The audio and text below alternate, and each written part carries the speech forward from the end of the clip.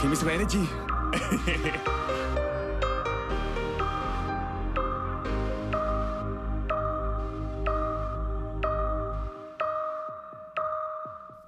Hey. Welcome to the I Am Christopher podcast, the podcast for relentless dreamers.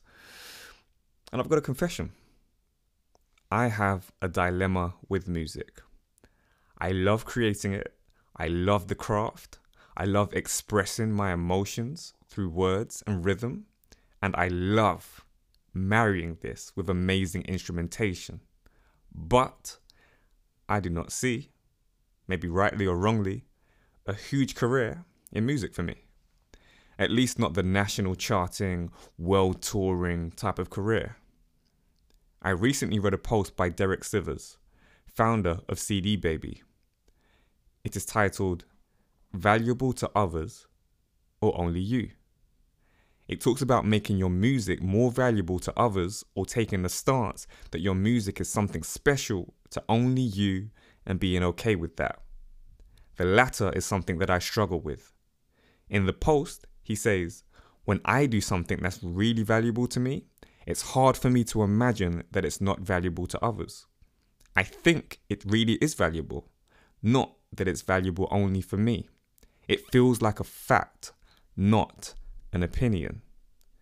My challenge is that I know others have found value in my music.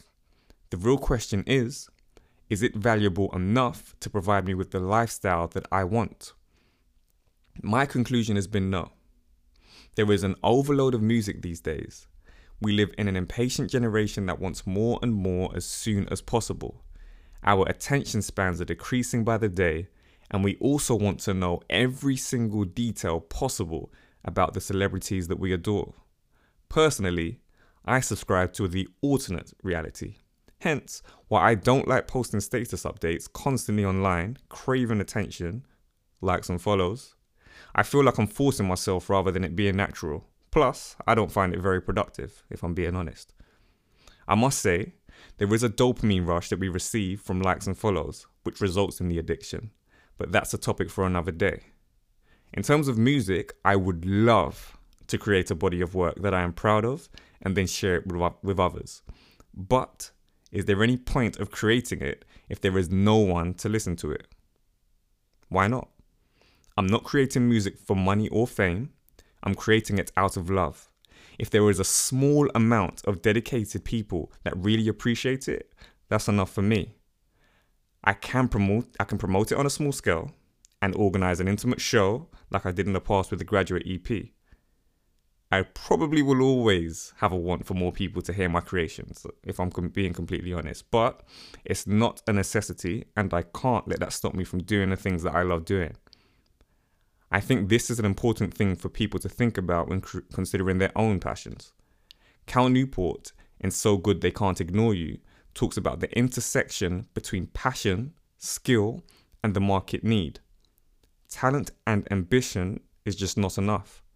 If there is not enough of a need from the market, it won't be demanded.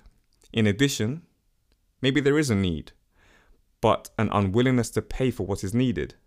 If you want to live a particular lifestyle, however, you need to take all of these things into consideration when making a career choice. Maybe your passion projects won't fulfill you with the lifestyle that you want, but it doesn't mean you should stop doing it, right? Give me some energy, man. Give me some energy.